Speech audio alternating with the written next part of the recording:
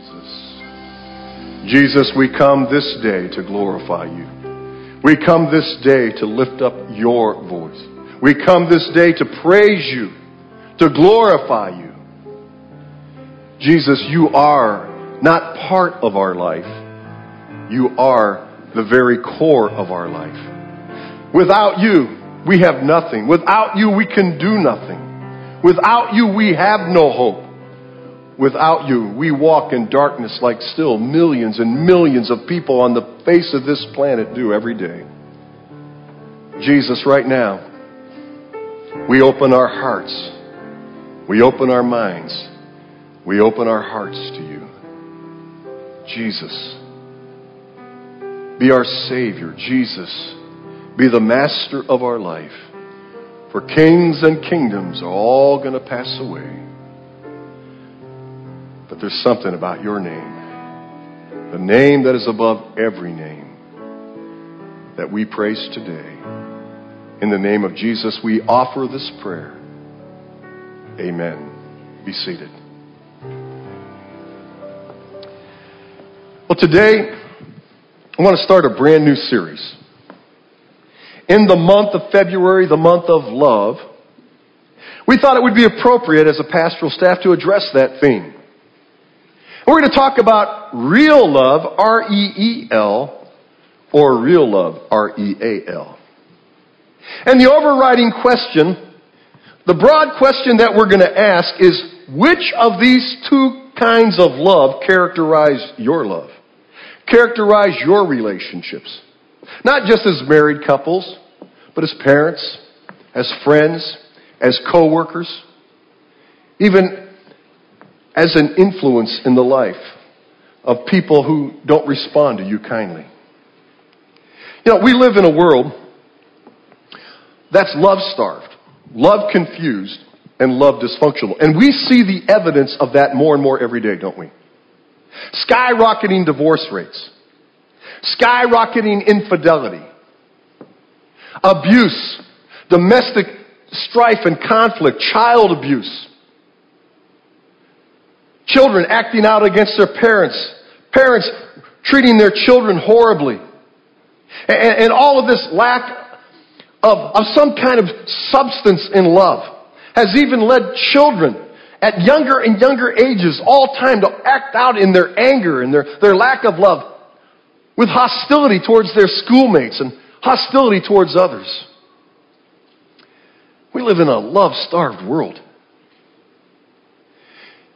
And I think that a huge factor in all of this is real love. Not R-E-A-L, but R-E-E-L.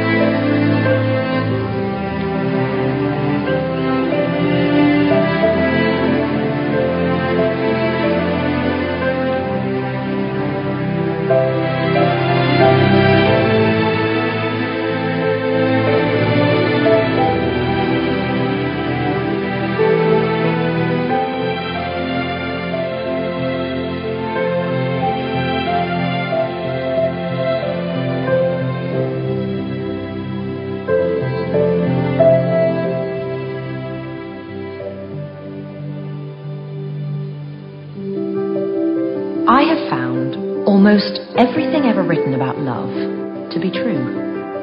Shakespeare said, "Journeys end in lovers' meeting." Oh, what an extraordinary thought. Personally, I have not experienced anything remotely close to that, but I'm more than willing to believe Shakespeare had. I suppose I think about love more than anyone really should. I'm constantly amazed by its sheer power to alter and define our lives. It was Shakespeare who also said, "Love is blind." Now that is something I know to be true.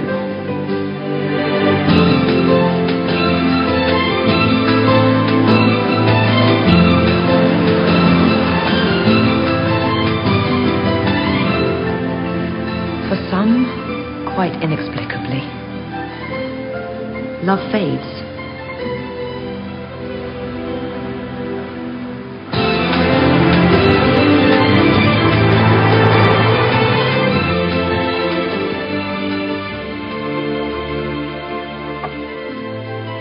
For others, love is simply lost.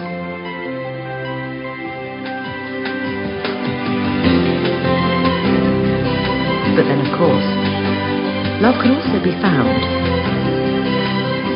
even if just for the night.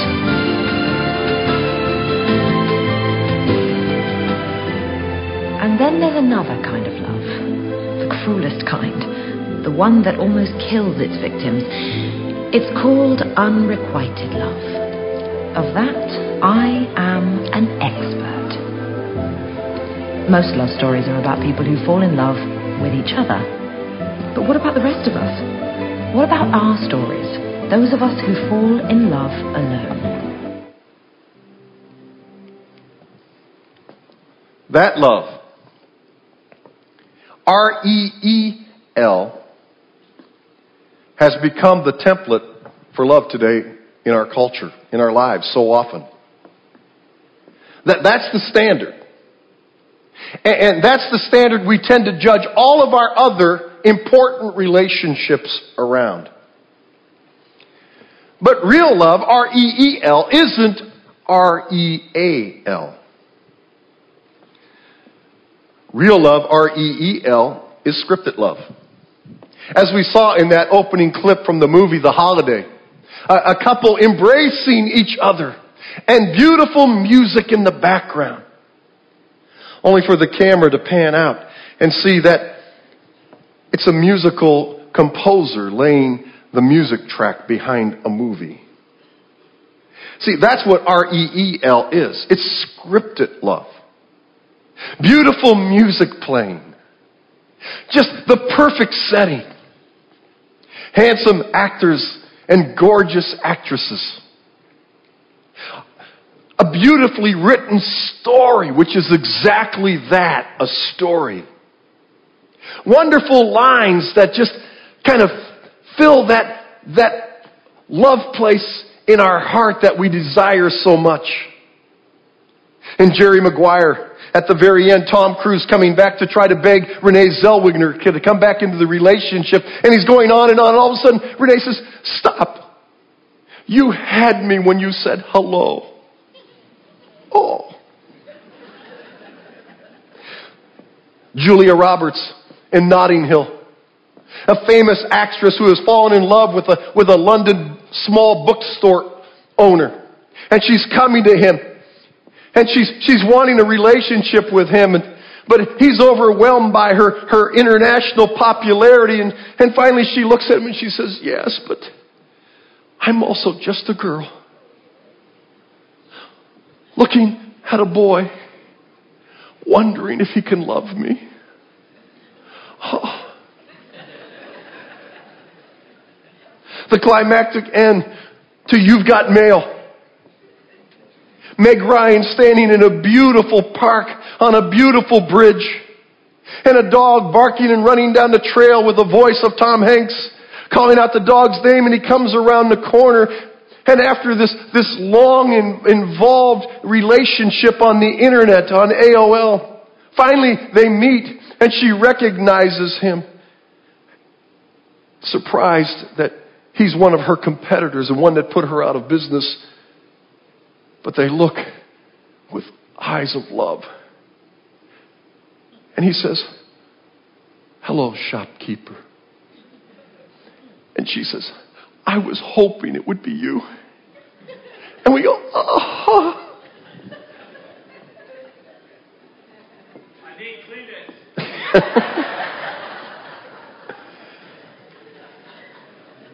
R-E-E-L. It's scripted. R-E-E-L, love, is an illusion of love. And yet, we increasingly buy into that illusion and compare all of our relationships to it. And as we do, it increasingly begins to bring negative characteristics into our true relationships. It produces unrealistic expectations. I don't hear music in my marriage. All I hear is snoring. My girlfriend, she's not fun like those girls and those actresses in the movies, and she don't look anything like they do. Those guys, they don't pick their nose like my guy does. Even in family life, all these family feelings. Parents look at these kids who are created to be these wonderful kids in these movies, and they go, oh, what's wrong with my kids? My kids aren't like that. And the same kids are looking at the parents going, why can't my parents be more understanding like those parents? And we build all of these unrealistic expectations because we are basing real life experiences on an illusion. And as that takes seed, it begins to produce unsatisfying relationships. My relationship doesn't have any music in it. My relationship doesn't have any zip in it. My relationship is boring. My relationship is routine. We're just kind of going through life and going through the motions. Whether it's a dating couple, whether it's a single person with their friends, or whether it's a married couple, or whether it's a family. Pretty soon everything starts to taste really stale. When that happens, it leads to unhealthy fantasies. We start looking around for something better. All of a sudden, that guy at the office, who's always kind, who's always telling a joke, who always dresses nice and has a flashy smile and always gives us some attention and tells us how great we look. All of a sudden, we compare that man to the husband who grunted going out the door that morning.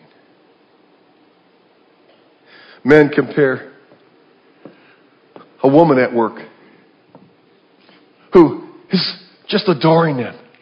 Oh, laughing at all his jokes. You're so funny. You're so clever. Oh, you are just the greatest salesman this company has ever known. Compared to the wife who just remind them for the 100th time that the garage needs painted. Children looking at their parents saying, my parents, I really got the bad end of this deal. See, the grass looks greener on the other side of the fence. A few months back, my son and I were playing in a golf tournament. And we were kind of sitting in the golf carts waiting to go out and play the tournament. When this beautiful, gorgeous young lady, in these golf tournaments, they have all these girls kind of stationed around the course and they drive the carts that serve the beer and stuff like that. They call them beer babes. And they're usually very attractive girls. And so one of these girls came walking by the line of carts. Just gorgeous in every way, I'm told, because as a man of God, I don't notice these things.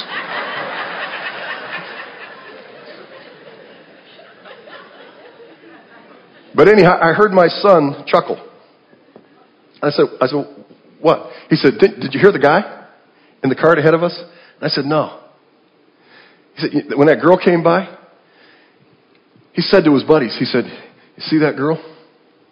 No matter how gorgeous she is, there's some guy somewhere who has a real relation with her saying, that woman's busting my chops.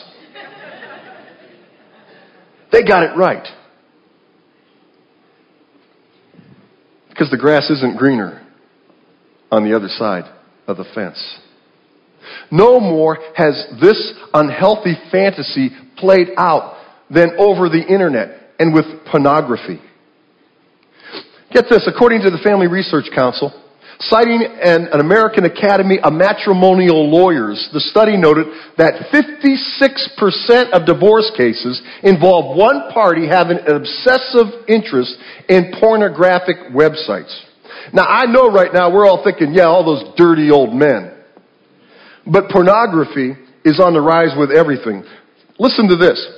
Every second, $3,075.64 is being spent on pornography. Every second.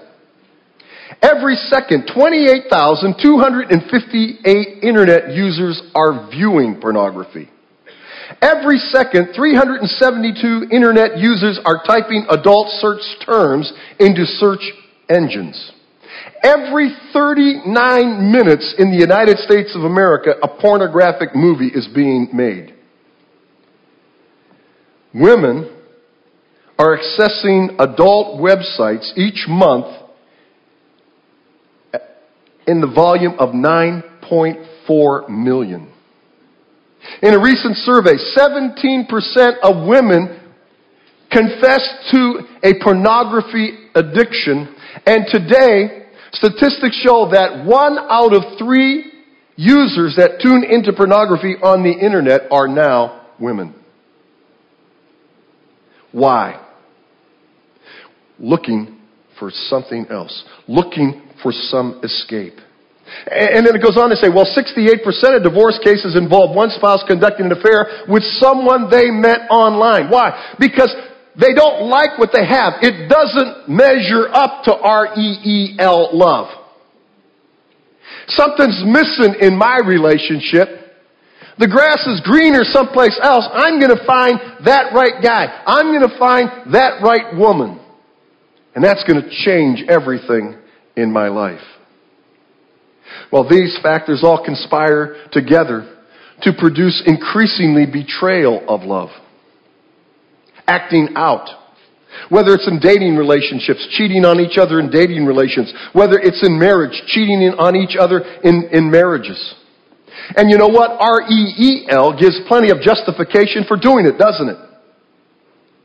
I remember a movie a while back, The Bridges of Madison County. Meryl Streep and Clint Eastwood. Meryl Streep was portraying this immigrant housewife in the heartland of America, the Midwest. And she's kind of bored with her mundane farm life. And one day her husband, deciding he's going to give her a little room and give her a little time off from the family, takes the kids and they all go away to the state fair where he's going to enter one of their cows in a contest there at the fair. And while they're gone, she comes across this photographer played by Clint Eastwood, and things happen and they have this illicit affair. Well, at the end of the affair, he offers to take her away with him, but she instead chooses to stay with her family. But years later, as the movie flashes forward and she's passed, her children are going through some of her belongings and they find all these letters and all this memorabilia from that affair. And instead of being horrified by it, the response is, isn't it romantic? Movie The Notebook. A girl from a rich family falls in love with a guy on the other side of the tracks. Parents forbid it, break it off, hide letters that the guy tries to mail to her. Many years later now, they're adults, and when they were dating in this relationship, had this fantasy of restoring this certain house in the town, and he finally does it. She hears about it, so she comes back to see the house. They get together again. Now she's engaged to somebody. When they get back together, the old sparks unite. They have an affair. And finally, she elects to break up with her fiancé, to go back with her old flame. And the fiancé's fine with this because all he's ever wanted was for her to be happy. And we're swallowing this stuff. We're saying, I deserve to be happy. And my spouse wants me to be happy. Yeah, you use that line, you better make sure you took all the rolling pins out of the house. But increasingly, Hollywood's, it's okay, it's all right, everyone's doing it. And we buy into that. In fact, we bought into so much that there has become in our culture today a disassociation with marriage itself. A Pew Research Center survey found that 4 in 10 Americans today say marriage is obsolete. 40% of Americans say marriage is obsolete. And it goes on to say, and the growing number of births outside of marriage appears to confirm it. Compared to 50 years ago, when only 5% of children were born out of wedlock, today 41% of children are born to single moms. My daughter Sonia was telling me that she saw one of these morning programs the other day, and they had a bunch of actresses on. And these actresses now, and these Hollywood personalities are increasingly now either having children outside of wedlock and not even associating with guys, just getting pregnant to be able to have a child, and they're adopting children. And what's happening now is they think that this is having a huge effect on other women doing the same thing. And there's this total disassociation with marriage. We think marriage is old-fashioned, it's obsolete. What's happened is this, that these real love, R-E-E-L, has invaded our lives and has confused us. And it's got us chasing these illusions. It also causes ineffectual parenting. We look at all these family movies, and kids are saying, my old-fashioned parents, they're just too strict because parents are trying to do what parents need to do and provide boundaries for their children because children are not mature enough to live their life on their own. And yet children say, why can't my parents be like those parents? And children rebel against their parents. In the same manner, so many parents are lowering their flag and not doing what they need to do because they're looking at these movies and saying, I guess I need to be that kind of parent. I need to understand that my child needs to express himself.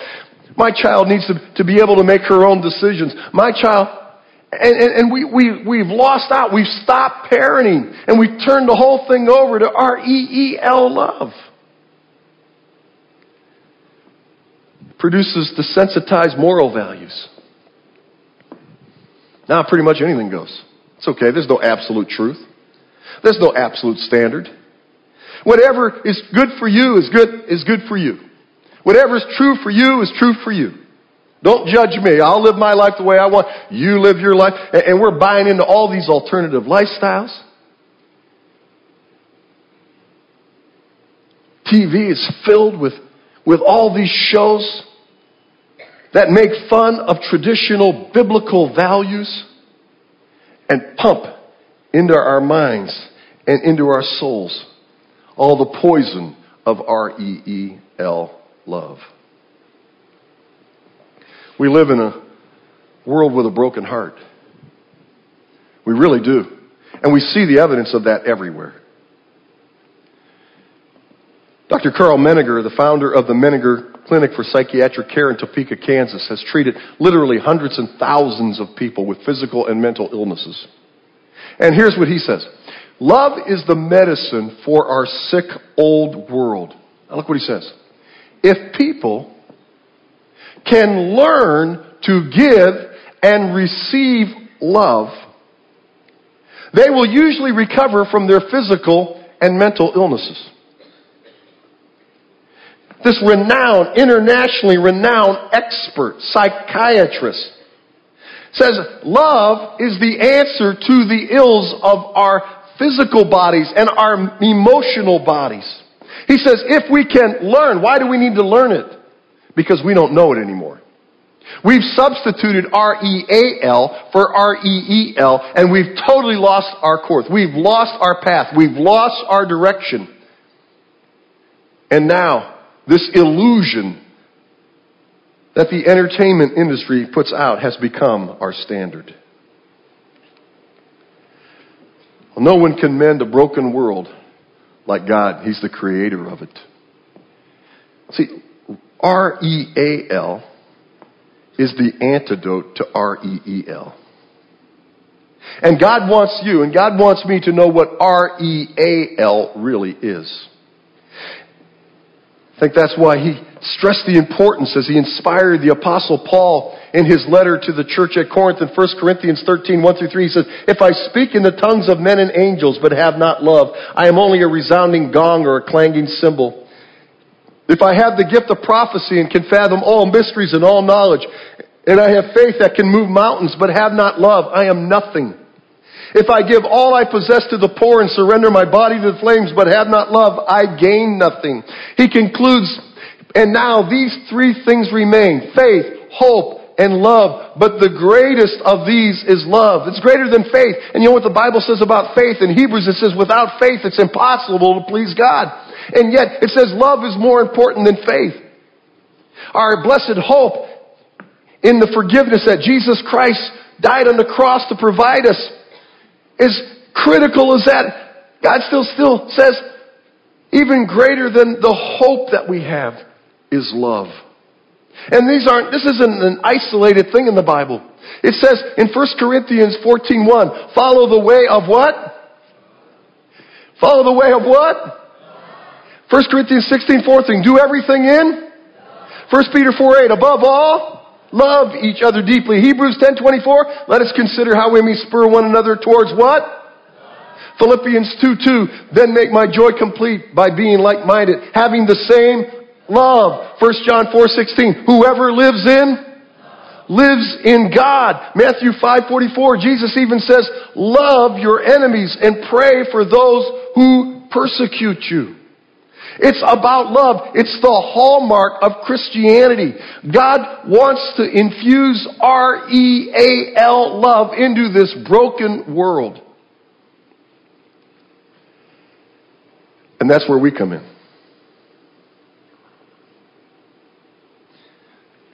Look what Jesus said in John 13:34 and 35. Jesus said this, a new command I give to you. Read it with me. Love one another. As I have loved you, so you must love one another. Continue. By this, all men will know that you are my disciples if you love one another. It is the single most important thing in life. And yet we are chasing the illusion of R-E-E-L. We are called to be God's agents of love. Now, I know that we're thinking that in a global way. But it's not just in a global way. Listen to me, husbands. God wants you to be His agent of love to your wife.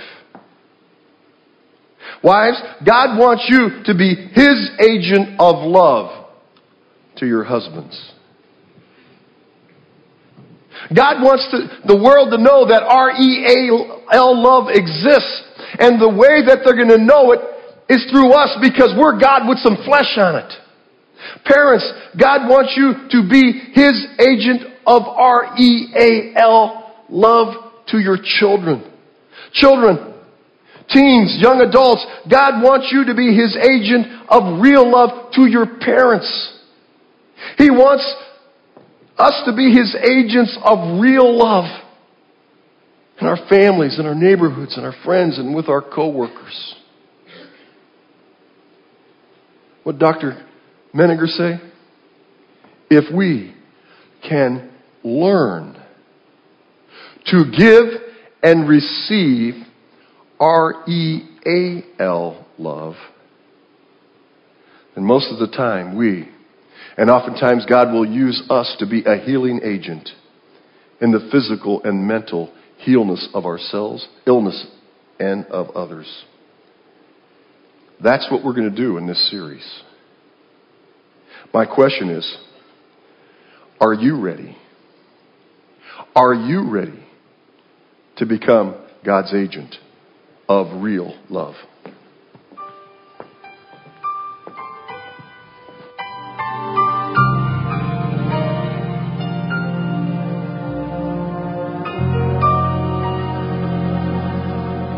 Didn't have to leave the glory of heaven, but He became a simple man. He didn't have to serve the poor and afflicted, but He touched and healed their brokenness.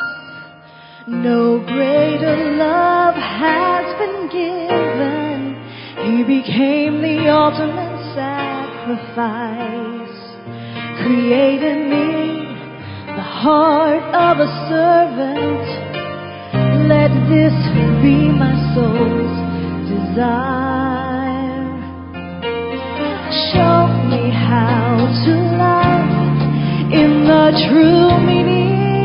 of the word. Teach me to sacrifice, expecting nothing in return.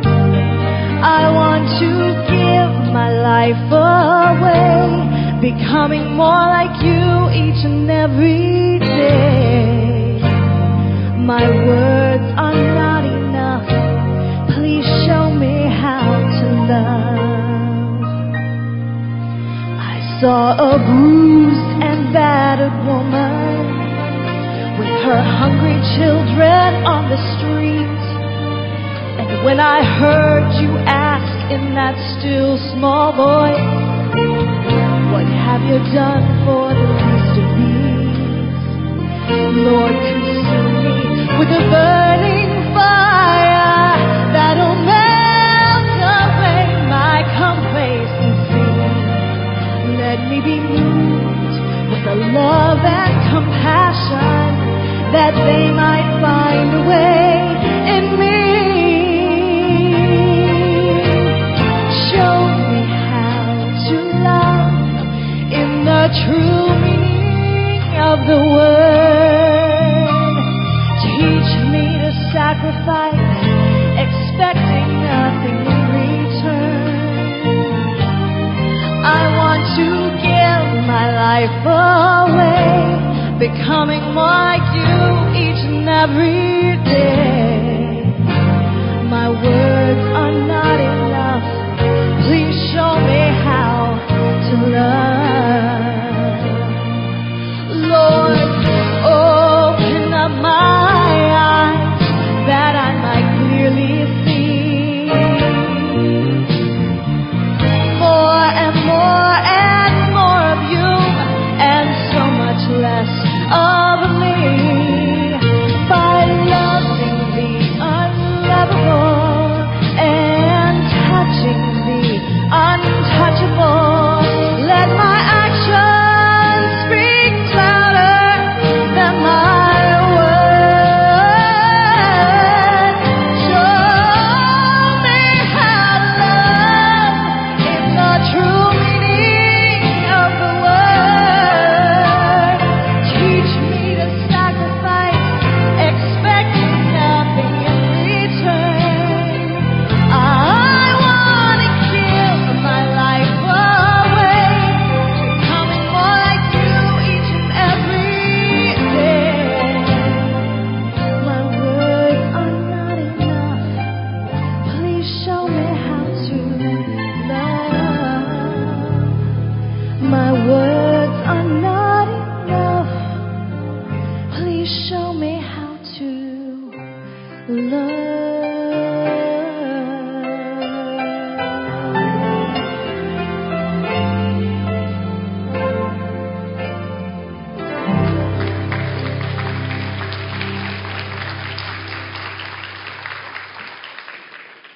Jesus Christ offers real love.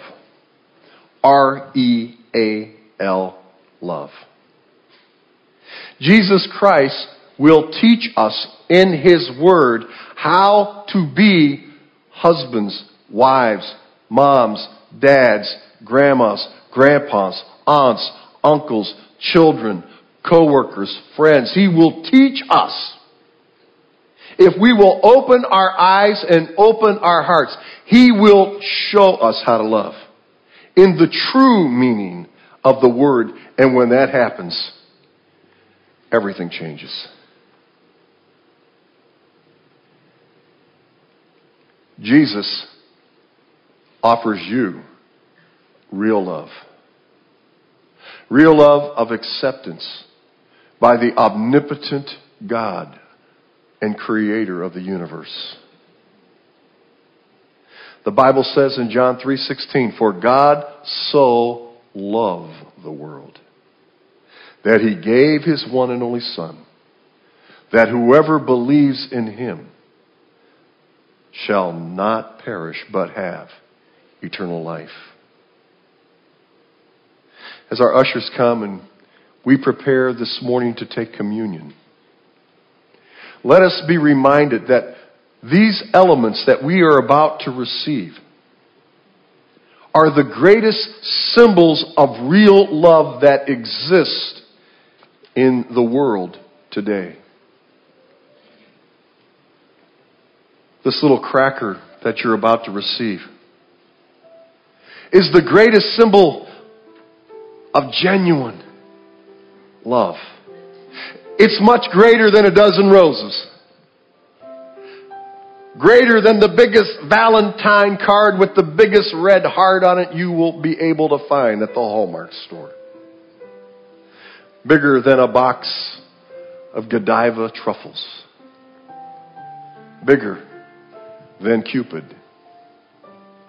Because this symbolizes the depth of God's love for me and the depths of God's love for you. So much did He love you that God came to this earth, put on Him the flesh of a man.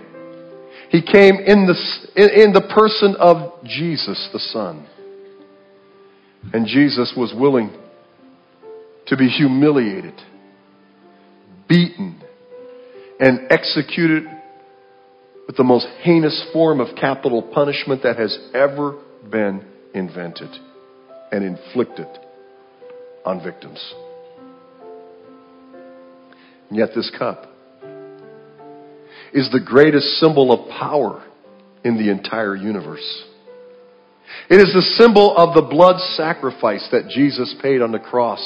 And because Jesus was willing to pay that sacrifice, eternal forgiveness is offered to any man and any woman who will humble himself, who will humble herself before the cross of Jesus Christ and admit that Jesus is the way, the truth, and the life, that no one can come to the Father except through Him, just as Jesus Himself said in John chapter 14.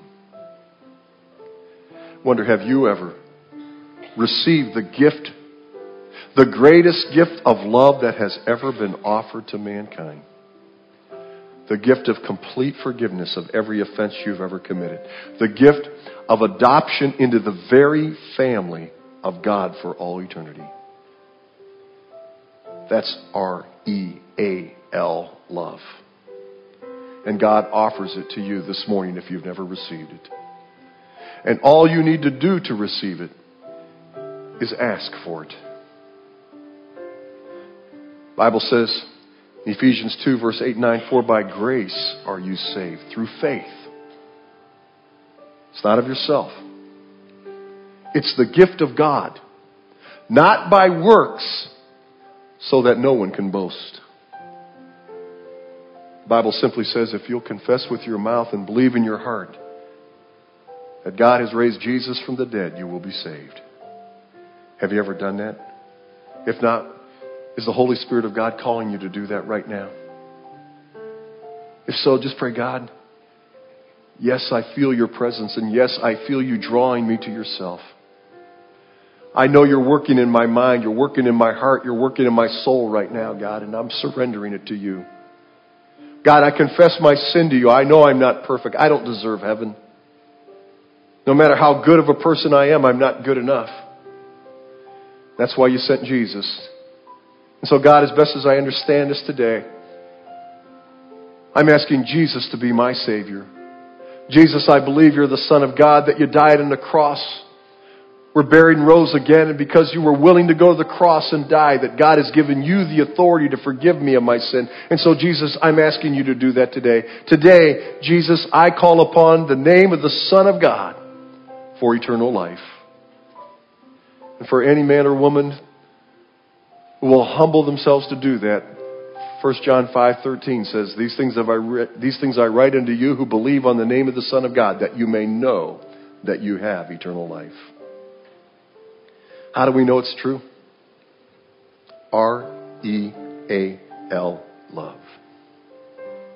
For on the night Jesus was betrayed, He took bread, and after giving thanks, He passed it to His disciples. And He said, This is my body broken for you. As often as you eat this, do this in remembrance of me. After the same manner, Jesus took the cup, and He passed it to His disciples. He said, This cup is the new covenant in my blood. As often as you drink this, Do this in remembrance of me. For as often as you eat this bread and drink this cup, you do proclaim the Lord's death until he comes again. Are you ready to become God's agent of love? Are you ready to be used by God to bring R-E-A-L love into your world, into your relationships, into your family, into your marriage, into your friendships, into your workplace? That's what we're going to learn how to do in the next 3 weeks. I hope you'll come back, and I hope you'll invite others to come with you, because if the world needs anything today, it needs what? Love. It's confused. It's disoriented. It's chasing an illusion. But the Bible will teach us what real love is. Our ushers are going to come. We're going to receive our gifts today. If you've prepared a gift, possibly you already gave your gift in one of our offering kiosks. There's several ways to give here at Florida Bible. You can give online. You can give in this service in the offering. You can put an offering in one of our offering kiosks. But we do ask you to give and to support the ministry of this church as we try to reach out to our community and the entire world to spread the gospel of Jesus Christ. Father, use our gifts now for your honor and your glory. We give them to you with our hearts of love. In the name of Jesus we pray. Amen. Let's receive the gifts. Go back to Jesus. Jesus. Something about that name. Let's sing that little chorus we sang. Or something about that name. Rusty, go back to that.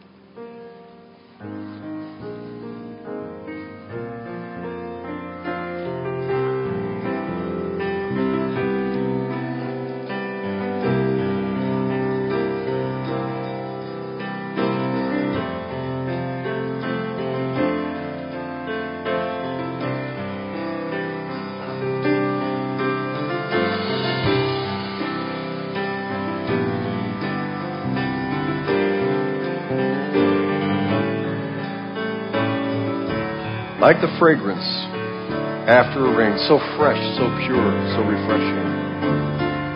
Jesus, Jesus, Jesus. Let all heaven and earth proclaim. Kings and kingdoms shall all pass away.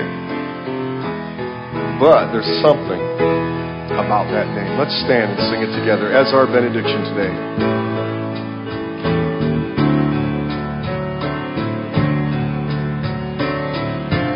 Let's lift our hearts up to the Lord and sing. Let's sing a praise to our Savior.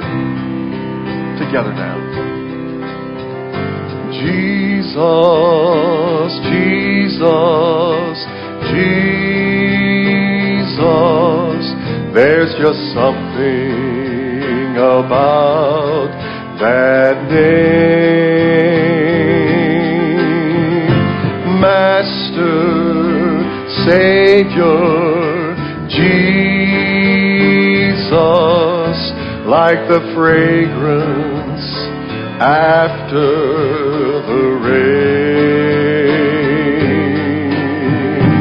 Jesus, Jesus, Jesus, let all heaven and earth proclaim. Kings and kingdoms will all pass away, but there's something about that name. God bless you. Thank you for coming today.